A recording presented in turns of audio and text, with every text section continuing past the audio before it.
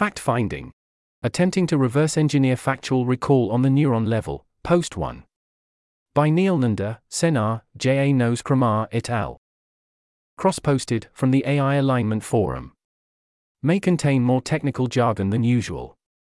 This is a write-up of the Google DeepMind Mechanistic Interpretability team's investigation of how language models represent facts. This is a sequence of 5 posts. We recommend prioritizing reading Post 1 and thinking of it as the main body of our paper, and Posts 2 to 5 as a series of appendices to be skimmed or dipped into in any order. Heading: Executive Summary. Reverse engineering circuits with superposition is a major unsolved problem in mechanistic interpretability. Models use clever compression schemes to represent more features than they have dimensions in neurons, in a highly distributed and polysemantic way. Most existing mech-interp work exploits the fact that certain circuits involve sparse sets of model components, for example a sparse set of heads, and we don't know how to deal with distributed circuits, which especially holds back understanding of MLP layers. Our goal was to interpret a concrete case study of a distributed circuit, so we investigated how MLP layers implement a lookup table for factual recall, namely how early MLPs in Pythia 2.8b look up which of 3 different sports various athletes play. We consider ourselves to have fallen short of the main goal of a mechanistic understanding of computation in superposition, but did make some meaningful progress, including conceptual progress on why this was hard. Our overall best guess is that an important role of early MLPs is to act as a multi-token embedding that selects the right unit of analysis from the most recent few tokens, for example a name, and converts this to a representation that is some useful meaning encoded in an activation. We can recover different attributes of that unit, for example sport played, by taking linear projections, that is there are linear representations of attributes. Though we can't rule it out, our guess is that there isn't much more interpretable structure, for example sparsity or meaningful intermediate representations, to find in the internal mechanisms, parameters of these layers.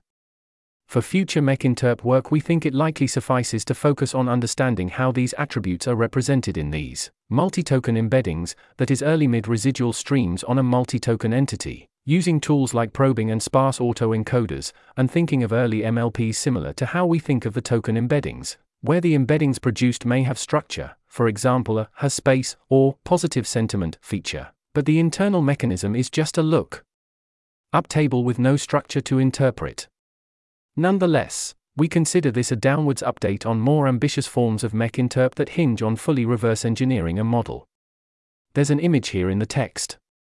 Our main contributions. Post 2. Simplifying the circuit. Here's a list of bullet points.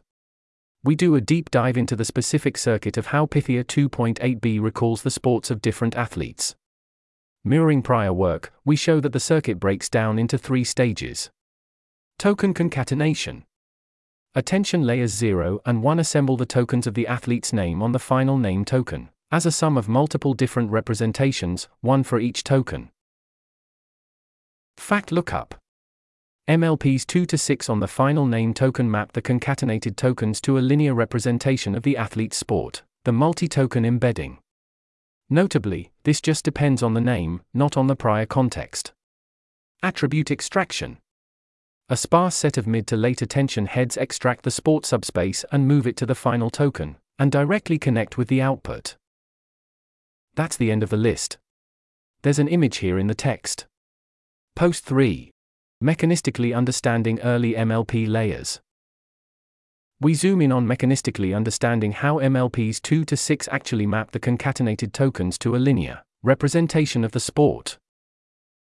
We explore evidence for and against different hypotheses of what's going on mechanistically in these MLP layers.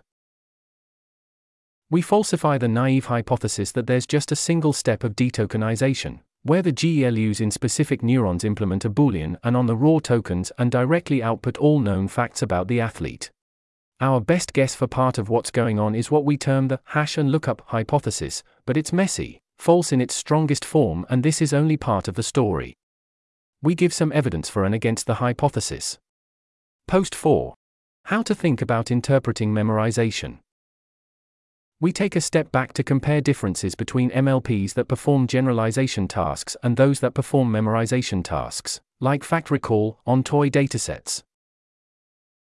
We consider what representations are available at the inputs and within intermediate states of a network looking up memorized data, and argue that, to the extent a task is accomplished by memorization rather than generalization, there is little reason to expect meaningful intermediate representations during pure lookup. Post 5. Do early layers specialize in local processing? We explore a stronger and somewhat tangential hypothesis that, in general, early layers specialize in processing recent tokens and only mid-layers integrate the prior context. We find that this is somewhat but not perfectly true. Early layers specialize in processing the local context, but that truncating the context still loses something, and that this effect gradually drops off between layers 0 and 10 of 32. We also exhibit a range of miscellaneous observations that we hope are useful to people building on this work. Heading: Motivation.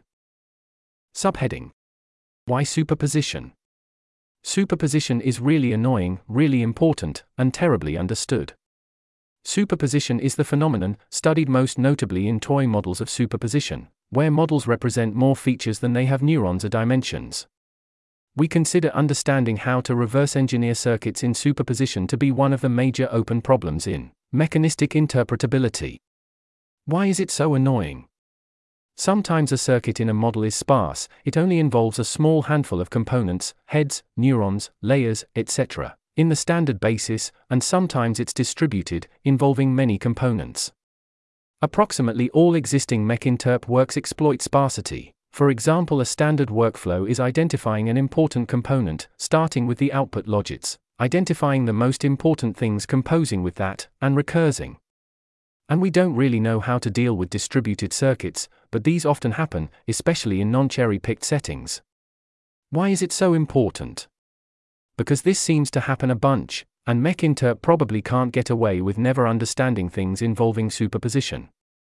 We personally speculate that superposition is a key part of why scaling LLMs work so well, intuitively. The number of facts known by GPT-4 versus GPT-3.5 scales superlinearly in the number of neurons, let alone the residual stream dimension. Why is it poorly understood?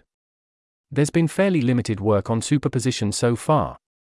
Toy Models of Superposition is a fantastic paper, but is purely looking at toy models, which can be highly misleading. Your insights are only as good as your toy model is faithful to the underlying reality. Neurons in a Haystack is the main paper studying superposition in real LLMs, and found evidence they matter significantly for detokenization, converting raw tokens into concepts, but fell short of a real mechanistic analysis on the neuron level. This makes it hard to even define exactly what we mean when we say, our goal in this work was to study superposition in a real language model. Our best operationalization is that we try to study a circuit that we expected to be highly distributed yet purposeful, and where we expected compression to happen. And a decent part of our goal was to better deconfuse what we're even talking about when we say superposition in real models. See Toy Models of Superposition and Appendix A of Neurons in a Haystack for valuable previous discussion, and articulation of some of these underlying concepts. Subheading: Circuit-focused versus representation-focused interpretability. To a first approximation, interpretability work often focuses either on representations, how properties of the input are represented internally, or circuits, understanding the algorithms encoded in the weights by which representations are computed and used. A full circuit-based understanding typically requires decent understanding of representations, and is often more rigorous and reliable and can fill in weak points of just studying representations. For superposition, there has recently been a burst of exciting work focusing on representations, in the form of sparse autoencoders, for example Bricken et al., Cunningham et al. We think the success of sparse autoencoders at learning many interpretable features, which are often distributed and not aligned with the neuron basis, gives strong further evidence that superposition is the norm. In this work, we wanted to learn general insights about the circuits underlying superposition, via the specific case study of factual recall, though it mostly didn't pan out. In the specific case of factual recall, our recommendation is to focus on understanding fact representations without worrying about exactly how they're computed. Subheading: Why facts? We focused on understanding the role of early MLP layers to look up facts in factual recall. Namely, we studied one-shot prompts of the form, fact. Michael Jordan plays the sport of right arrow. Basketball, for 1,500 athletes playing baseball, basketball or American football in Pythia 2.8b. Factual recall circuitry has been widely studied before. We were influenced by Meng et al., Chutai et al., forthcoming, Jiva et al., Hernandez et al. And Akirek et al., though none of these focused on understanding early MLPs at the neuron level. We think facts are intrinsically pretty interesting. It seems that a lot of what makes LLMs work so well are that they've memorized a ton of things about the world, but we also expected facts to exhibit significant superposition. The model wants to know as many facts as possible, so there's an incentive to compress them, in contrast to more algorithmic tasks like indirect object identification where you can just learn them and be done. There's always more facts to learn. Further, facts are easy to compress because they don't interfere with each other. For a fixed type of attribute, the model never needs to inject the fact that Michael Jordan plays basketball and Babe Ruth plays baseball on the same token. It can just handle the tokens Jordan and Ruth differently. See FAQ questions A.6 and A.7 here for more detailed discussion. We'd guess that a model like GPT-3 or GPT-4 knows more facts than it has neurons. Further, prior work has shown that superposition seems to be involved in early MLP layers for detokenization, where raw tokens are combined into concepts. For example, social security is a very different concept than social or security individually. Facts about people seemed particularly in need of detokenization, as often the same name tokens, for example a first name or surname, are shared between many unrelated people, and so the model couldn't always store the fact in the token embeddings. For example, Adam Smith means something very different to Adam Driver or Will Smith. Heading: Our high-level takeaways. Subheading: How to think about facts. There's an image here in the text. Figure from above repeated for convenience. At a high level, we recommend thinking about the recall of factual knowledge in the model as multi-token embeddings, which are largely formed by early layers, the first 10 to 20% of layers, from the raw tokens. The model learns to recognize entities spread across several recent raw tokens, for example, Michael Jordan, and produces a representation in the residual stream, with linear subspaces that store information about specific attributes of that entity. We think that early attention layers perform token concatenation by assembling the raw tokens of these entities on the final token, the Jordan position. And early MLP layers perform fact lookup, a Boolean and aka detokenization, on the raw tokens to output this multi-token embedding with information about the described entity. Notably, we believe this lookup is implemented by several MLP layers, and was not localizable to specific neurons or even a single layer. A significant caveat is that this is extrapolated from a detailed study of looking up athlete facts, rather than a broader range of factual recall tasks, though is broadly supported by the prior literature. Our speculative prediction is that factual recall of the form, recognize that some entity is mentioned in the context and recall attributes about them, looks like this, but more complex or sophisticated forms of factual recall may not, for example multi-hop reasoning, or recall with a richer or more hierarchical structure. We didn't make much progress on understanding the internal mechanisms of these early MLP layers. Our take is that it's fine to just black box these early layers as the thing that produces the multi-token embeddings, and to focus on understanding the meaningful subspaces in these embeddings and how they're used by circuits in later layers, and not on exactly how they're computed, that is focusing on the representations. This is similar to how we conventionally think of the token embeddings as a big lookup table. One major difference is that the input space to the token embeddings is a single token, d_vocab, normally about 50,000, while the input to the full model or other sub-circuits are strings of tokens, which has a far larger input space. While you can technically think of language models as a massive lookup table, this isn't very productive. This isn't an issue here, because we focus on inputs that are the tokenized names of known entities, a far smaller set. We think the goal of mechinterp is to be useful for downstream tasks, that is understanding meaningful questions about model behavior and cognition, especially alignment-relevant ones. And we expect most of the interesting computation for downstream tasks to come in mid to late layers. Understanding these may require taking a dictionary of simpler representations as a given, but hopefully does not require understanding how the simpler representations were computed. We take this lack of progress on understanding internal mechanisms as meaningful evidence against the goal of fully reverse engineering everything in the model, but we think mech-interp can be useful without achieving something that ambitious. Our vision for usefully doing mech-interp looks more like reverse engineering as much of the model as we can, zooming in on crucial areas, and leaving many circuits as smaller black box submodules, so this doesn't make us significantly more pessimistic on mech-interp being relevant to alignment.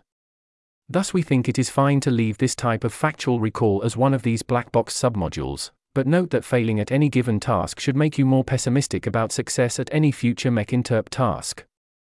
Subheading. Is it surprising that we didn't get much traction? In hindsight, we don't find it very surprising that we failed to interpret the early MLP layers, though we're glad we checked. Conceptually, on an algorithmic level, factual recall is likely implemented as a giant lookup table. As many students can attest, there simply isn't much structure to capitalize on when memorizing facts. Knowing that Tim Duncan should be mapped to basketball doesn't have much to do with knowing that George Brett should be mapped to baseball. These have to be implemented separately. We deliberately focus on forms of factual recall without richer underlying structure. A giant lookup table has a high minimum description length, which suggests the implementation is going to involve a lot of parameters. This doesn't necessarily imply it's going to be hard to interpret. We can conceive of nice interpretable implementations like a neuron per entity, but these seem highly inefficient.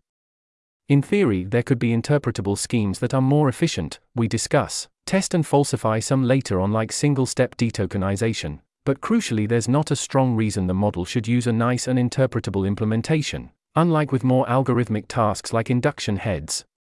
Mechanistically, training a neural network is a giant curve-fitting problem, and there are likely many dense and uninterpretable ways to succeed at this. We should only expect interpretability when there is some structure to the problem that the training process can exploit. In the case of fact recall, the initial representation of each athlete is just a specific point in activation space, and there is almost no structure to exploit, so unsurprisingly we get a dense and uninterpretable result. In Post 4, we also studied a toy model mapping pairs of integers to arbitrary labels where we knew all the data and could generate as much as we liked, and didn't find the toy model any easier to interpret, in terms of finding internal sparsity or meaningful intermediate states. Subheading. Look for circuits building on factual representations, not computing them. In mechanistic interpretability, we can both study features and circuits. Features are properties of the input, which are represented in internal activations, e.g., projecting the residual stream onto direction V after layer 16 recovers the sentiment of the current sentence. Circuits are algorithms inside the model, often taking simpler features and using them to compute more complex ones. Some works prioritize understanding features, others prioritize understanding circuits. We consider both to be valid approaches to mechanistic interpretability. In the specific case of factual recall, we try to understand the circuits by which attributes about an entity were looked up, and broadly failed. We think a reasonably halfway point is for future work to focus on understanding how these looked up attributes are represented, and how they are used by downstream circuits in later layers, treating the factual recall circuits of early layers as a small black box submodule. Further, since the early residual stream is largely insensitive to context before the athlete's name, fact injection seems the only thing the early MLPs can be doing, suggesting that little is lost from not trying to interpret the early MLP layers, in this context. Heading. What we learned. We split our investigation into 4 subsequent posts. 1. A detailed analysis of the factual recall circuit with causal techniques, which localizes the facts to MLPs 2 to 6 and understands a range of high-level facts about the circuit. 2. A deep dive into the internal mechanisms of these MLP layers that considers several hypotheses and collects evidence for and against, which attempts to, and largely fails to, achieve a mechanistic understanding from the weights. 3. A shorter post exploring toy models of factual recall and memorization, and how they seem similarly uninterpretable to Pythia, and how this supports conceptual arguments for how factual recall may not be interpretable in general. 4. A shorter post exploring a stronger and more general version of the multi-token embedding hypothesis. That in general residual streams in early layers are a function of recent tokens, and the further back context only comes in at mid-layers. There is a general tendency for this to happen, but some broader context is still used in early layers. Subheading: What we learned about the circuit, Post 2 summary. Here's a list of bullet points. The high-level picture from Jiva et al. Mostly holds up. Given a prompt like, fact. Michael Jordan plays the sport of, the model detokenizes Michael and Jordan on the Jordan token to represent every fact the model knows about Michael Jordan. After layer 6, the sport is clearly linearly represented on the Jordan token. There are mid to late layer fact extracting attention heads which attend from of to Jordan and map the sport to the output logits. See Chutai et al. Forthcoming for a detailed investigation of these, notably finding that these heads still attend and extract the athlete's sport even if the relationship asks for a non-sport attribute. We simplified the fact extracting circuit down to what we call the effective model. For 2 token athlete names, this consists of attention layers 0 and 1 retrieving the previous token embedding and adding it to the current token embedding. These sum token embeddings then go through MLP layers 2 to 6 and at the end the sport is linearly recoverable. Attention layers 2 onwards can be ablated, as can MLP layer 1. The linear classifier can be trained with logistic regression. We also found high performance, 86% accuracy, by taking the directions that a certain attention head, layer 16, head 20, map to the output logits of the 3 sports: baseball, basketball, football. We simplified our analysis to interpreting the effective model, where the end of the model is a linear classifier and softmax between the 3 sports. We think the insight of, once the feature is linearly recoverable, it suffices to interpret how the linear feature extraction happens, and the rest of the circuit can be ignored, may be useful in other circuit analyses, especially given how easy it is to train linear probes, given labeled data. That's the end of the list. Subheading: What we learned about the MLPs, Post 3 summary. Here's a list of bullet points. Once we'd zoomed in on the facts being stored in MLPs 2 to 6, we formed, tested and falsified a few hypotheses about what was going on. Note: these were fairly specific and detailed hypotheses, which were fairly idiosyncratic to my, Neel's, gut feel about what might be going on. The space of all possible hypotheses is large.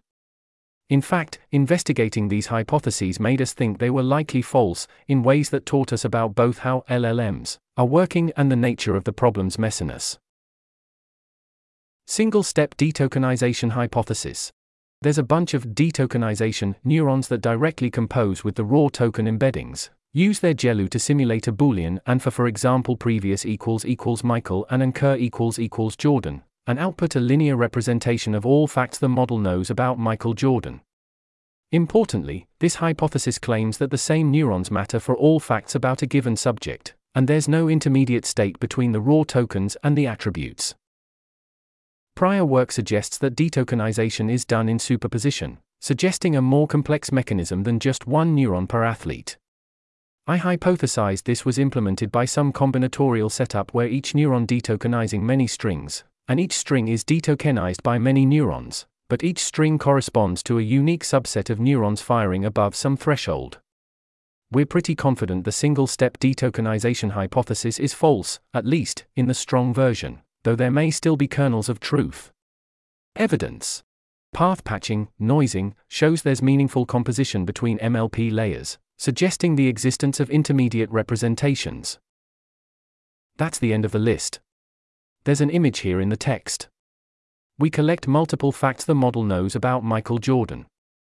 We then resample ablate, patch, each neuron, one at a time, and measure its effect on outputting the correct answer. The single-step detokenization hypothesis predicts that the same neurons will matter for each fact.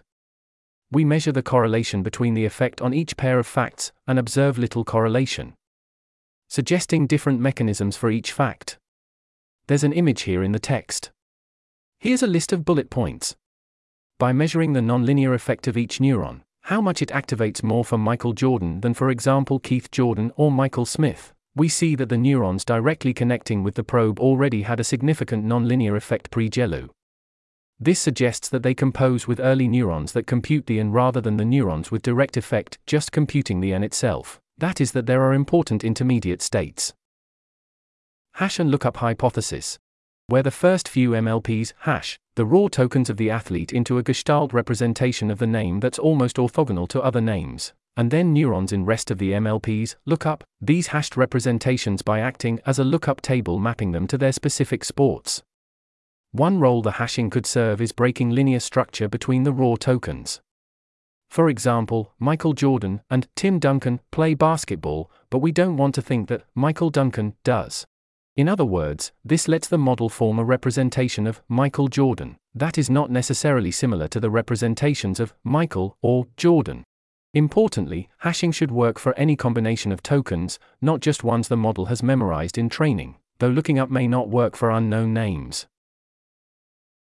We're pretty confident that the strong version of the hash and lookup hypothesis is false, though have found it a useful framework and think there may be some truth to it. Unfortunately, there's some truth to it, but it's not the whole story, turned out to be very hard to prove or falsify. Evidence. Negative, if you linearly probe for sport on the residual stream, validation accuracy improves throughout the hashing layers, MLPs 2 to 4, showing there can't be a clean layer-wise separation between hashing and lookup. Pure hashing has no structure, so validation accuracy should be at random during the intermediate hashing layers. That's the end of the list. There's an image here in the text. Here's a list of bullet points. Negative, known names have higher MLP output norm than unknown names even at MLP1 and MLP2. It doesn't treat known and unknown names the same. MLP1 and MLP2 are hashing layers, so the model shouldn't distinguish between known and unknown names this early. This is weak evidence since there may, for example, be an amortized hash that has a more efficient subroutine for commonly hashed terms, but still falsifies the strong version of the hypothesis that hashing occurs with no regard for underlying meaning. Positive, the model does significantly break the linear structure between tokens. For example, there's a significant component on the residual for Michael Jordan that's not captured by the average of names like Michael Smith or John Jordan. This is exactly what we expect hashing to do. Asterisk, however, this is not strong evidence that the main role of MLP layers is to break linear structure. They may be doing a bunch of other stuff too. Though they do break linear structure significantly more than randomly initialized layers. We found a baseball neuron, L5N6045, which activated significantly more on the names of baseball-playing athletes, and composed directly with the fact-extracting head. The input and output weights of the neuron have significant cosine sim with the head-mediated baseball direction, but it's significantly less than 1. It's partially just boosting an existing direction, but partially doing something more. If you take the component of every athlete orthogonal to the other 1500 athletes, and project those onto the baseball neuron, it still fires more for baseball players than other players, maybe suggesting it is acting as a lookup table too. Looking on a broader data distribution than just athlete names, it often activates on sport-related things, but is not monosemantic. That's the end of the list. There's an image here in the text. Subheading. How to think about interpreting memorization, post 4, summary. This is a more philosophical and less rigorous post, thinking about memorization and the modeling assumptions behind it. That was inspired by work with toy models, but has less in the way of rigorous empirical work. Here's a list of bullet points. Motivation. When we try to understand mechanistically how the network does the fact lookup operation, we made very little progress. What should we take away from this failure about our ability to interpret MLPs in general when they compute distributed representations? In particular, what meaningful representations could we have expected to find in the intermediate activations of the subnetwork? In Post 4, we study toy models of memorization, 1 to 2 MLP layers mapping pairs of integers to fixed and random binary labels, to study memorization in a more pure setting. The following is an attempt to distill our intuitions following this investigation. We do not believe this is fully rigorous, but hope it may be instructive. We believe one important aspect of fact lookup, as opposed to most computations MLPs are trained to do, is that it mainly involves memorization. There are no general rules that help you guess what sport an athlete plays from their name alone, at least, with any great accuracy. If a network solves a task by generalization, we may expect to find representations in its intermediate state corresponding to inputs and intermediate values in the generalizing algorithm that it has implemented to solve the task. On the other hand, if a network is unable to solve a task by generalization, and hence has to memorize instead, this indicates that either no generalizing algorithm exists, or at least that none of the features useful for implementing a possible generalizing algorithm are accessible to the network. Therefore, under the memorization scenario, the only meaningful representations, relevant to the task under investigation, that we should find in the subnetwork's inputs and intermediate representations are representations of the original inputs themselves. For example, we can find features like first name is George. Noisy representations of the target concept being looked up. For example, the residual stream after the first couple of MLP layers contains a noisier, but still somewhat accurate, representation of the sport played, because it is a partial sum of the overall network's output. On the other hand, on any finite input domain, such as the Cartesian product of all first name or last name tokens, the output of any model component, neuron, layer of neurons, or multiple layers of neurons, can be interpreted as an embedding matrix. That is a lookup table individually mapping every first name or last name pair to a specific output vector. In this way, we could consider the sport lookup subnetwork, or any component in that network, as implementing a lookup table that maps name token pairs to sport representations. In some sense, this perspective provides a trivial interpretation of the computation performed by the MLP subnetwork. The weights of the subnetwork are such that, within the domain of the athlete sport lookup task, the subnetwork implements exactly the lookup table required to correctly represent the sport of known athletes. And memorization is, in a sense by definition, a task where there should not be interesting intermediate representations to interpret. That's the end of the list. Subheading: Do early layers specialize in local processing? Post 5 summary. Here's a list of bullet points. Motivation. The multi-token embedding hypothesis suggests that an important function of early layers is to gather together tokens that comprise a semantic unit. For example, there's a code block here in the text, and look up an embedding for that unit, such that important features of that unit, for example, plays baseball, are linearly recoverable. This got us thinking. To what extent is this all that early layers do? Certainly, it seems that many linguistic tasks require words, other multi-token entities to be looked up before language-level processing can begin. In particular, many words are split into multiple tokens but seem likely better thought of as a single unit. Such tasks can only be accomplished after lookup has happened, that is in later layers. On the other hand, there is no reason to wait until multi-token lookup is finished for single-token level processing, for example simple induction behavior, to proceed. So it's conceivable that early layers aren't all about multi-token embedding lookup either. They could be getting on with other token-level tasks in parallel to performing multi-token lookup. If early layers only perform multi-token lookup, an observable consequence would be that early layers activations should primarily be a function of nearby context. For multi-token lookup to work, only the few most recent tokens matter. So, to measure the extent to which early layers perform multi-token lookup, we performed the following experiment.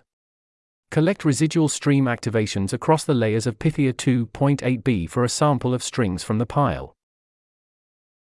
Collect activations for tokens from the same strings with differing lengths of truncated context. That is, for each sampled token, we would collect activations for that token plus 0 preceding tokens, 1 preceding token, etc., up to 9 preceding tokens. Measure the similarity between the residual stream activations for tokens in their full context versus in the truncated contexts by computing the mean-centered cosine similarities. If early layers only perform local processing, then the cosine similarities between truncated context activations and full context activations should be close to 1, at least for a long enough truncation window. Collecting the results, we made the following observations. Early layers do perform more local processing than later layers. Cosine similarities between truncated and full contexts are clearly high in early layers and get lower in mid to late layers. There is a sharp difference though between cosine sims with 0 prior context and with some prior context, showing that local layers are meaningfully dependent on nearby context, that is, they aren't simply processing the current token. However, even at layer 0, local layers do have some dependence on distant context. While cosine sims are high, above 0.9, they aren't close to 1, often less than 0.95. That's the end of the list. There's an image here in the text. Interestingly, we found that truncated versus full context cosine sims for early layers are particularly low on punctuation tokens, periods, commas, newlines, etc., and stop words, and, or, with, of, etc., indicating that early layers perform highly non-local processing on these tokens. In retrospect, this isn't so surprising, as the context immediately preceding such tokens often doesn't add that much to their meaning, at least when compared to word fragment tokens like galiti, so processing them can start early, without waiting for a detokenization step first. There are several other purposes that representations at these tokens might serve, for example summarization, resting positions, counting delimiters, that could explain their dependence on longer range context. There's an image here in the text. Heading. Further discussion. Subheading. Do sparse autoencoders make understanding factual recall easier? A promising recent direction has been to train sparse autoencoders, SAEs, to extract monosemantic features from superposition.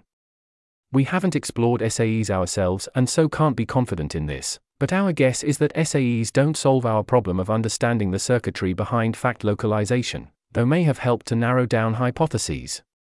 The core issue is that SAEs are a tool to better understand representations by decomposing them into monosemantic features, while we wanted to understand the factual recall circuit. How do the parameters of the MLP layers implement the algorithm mapping tokens of the names to the sport played? The key missing piece in SAEs is that if meaningful features in MLP layers, pre and post GELU, are not basis aligned, then we need, in theory, to understand the function of every neuron in the layer to understand the mapping. In contrast, basis-aligned features, that is corresponding to a single neuron pre- and post-GELU, can be understood in terms of a single GELU, and the value of all other neurons is irrelevant. Understanding representations better can be an extremely useful intermediate step that helps illuminate a circuit, but we expect this to be less useful here. The obvious features an SAE might learn are first name, for example, first name is Michael, last name, for example, last name is Jordan, and sport, for example, plays basketball. It seems fairly likely that there's an intermediate feature corresponding to each entity, for example, is Michael Jordan, which may be learned by an extremely wide SAE, though it would need to be very wide.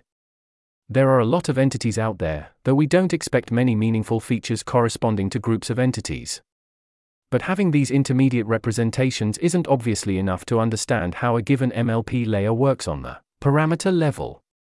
We can also learn useful things from what an SAE trained on the residual stream or MLP activations at different layers can learn. If we saw sharp transitions, where the sport only became a feature after layer 4 or something, this would be a major hint.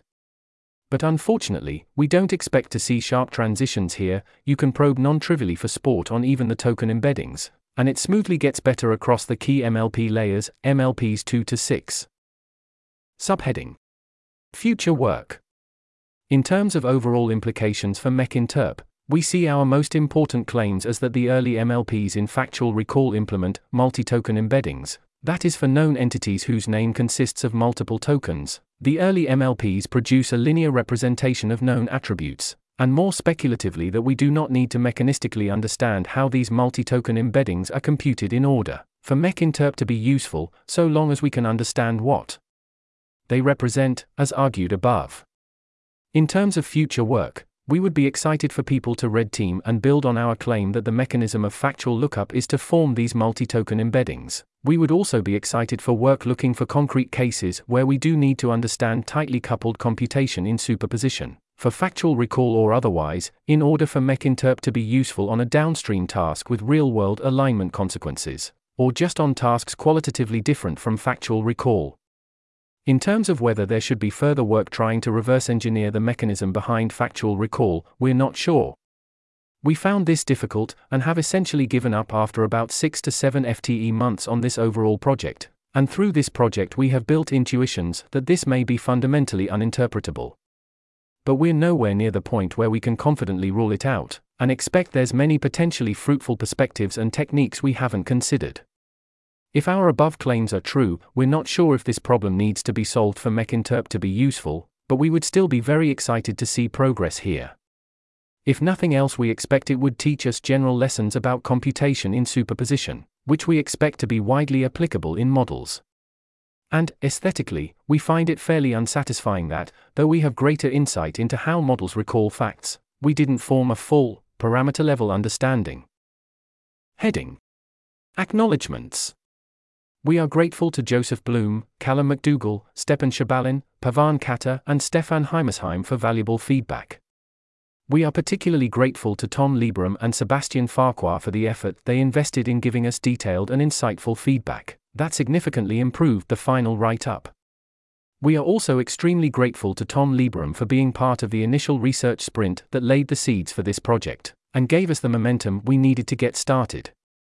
This work benefited significantly from early discussions with Wes Gurney, in particular for the suggestion to focus on detokenization of names and athletes as a good category. Heading: Author Contributions. Neel was research lead for the project, Sen was a core contributor throughout. Both contributed significantly to all aspects of the project, both technical contributions and writing. Sen led on the toy models focused work. János participated in the 2-week sprint that helped start the project, and helped to write and maintain the underlying infrastructure we use to instrument Pythia. Rohin advised the project. Heading: Citation. Please cite this work as follows. There's a code block here in the text. This article was narrated by Type 3 Audio for Less Wrong. It was first published on December 23, 2023. The original text contained 30 footnotes which were omitted from the narration.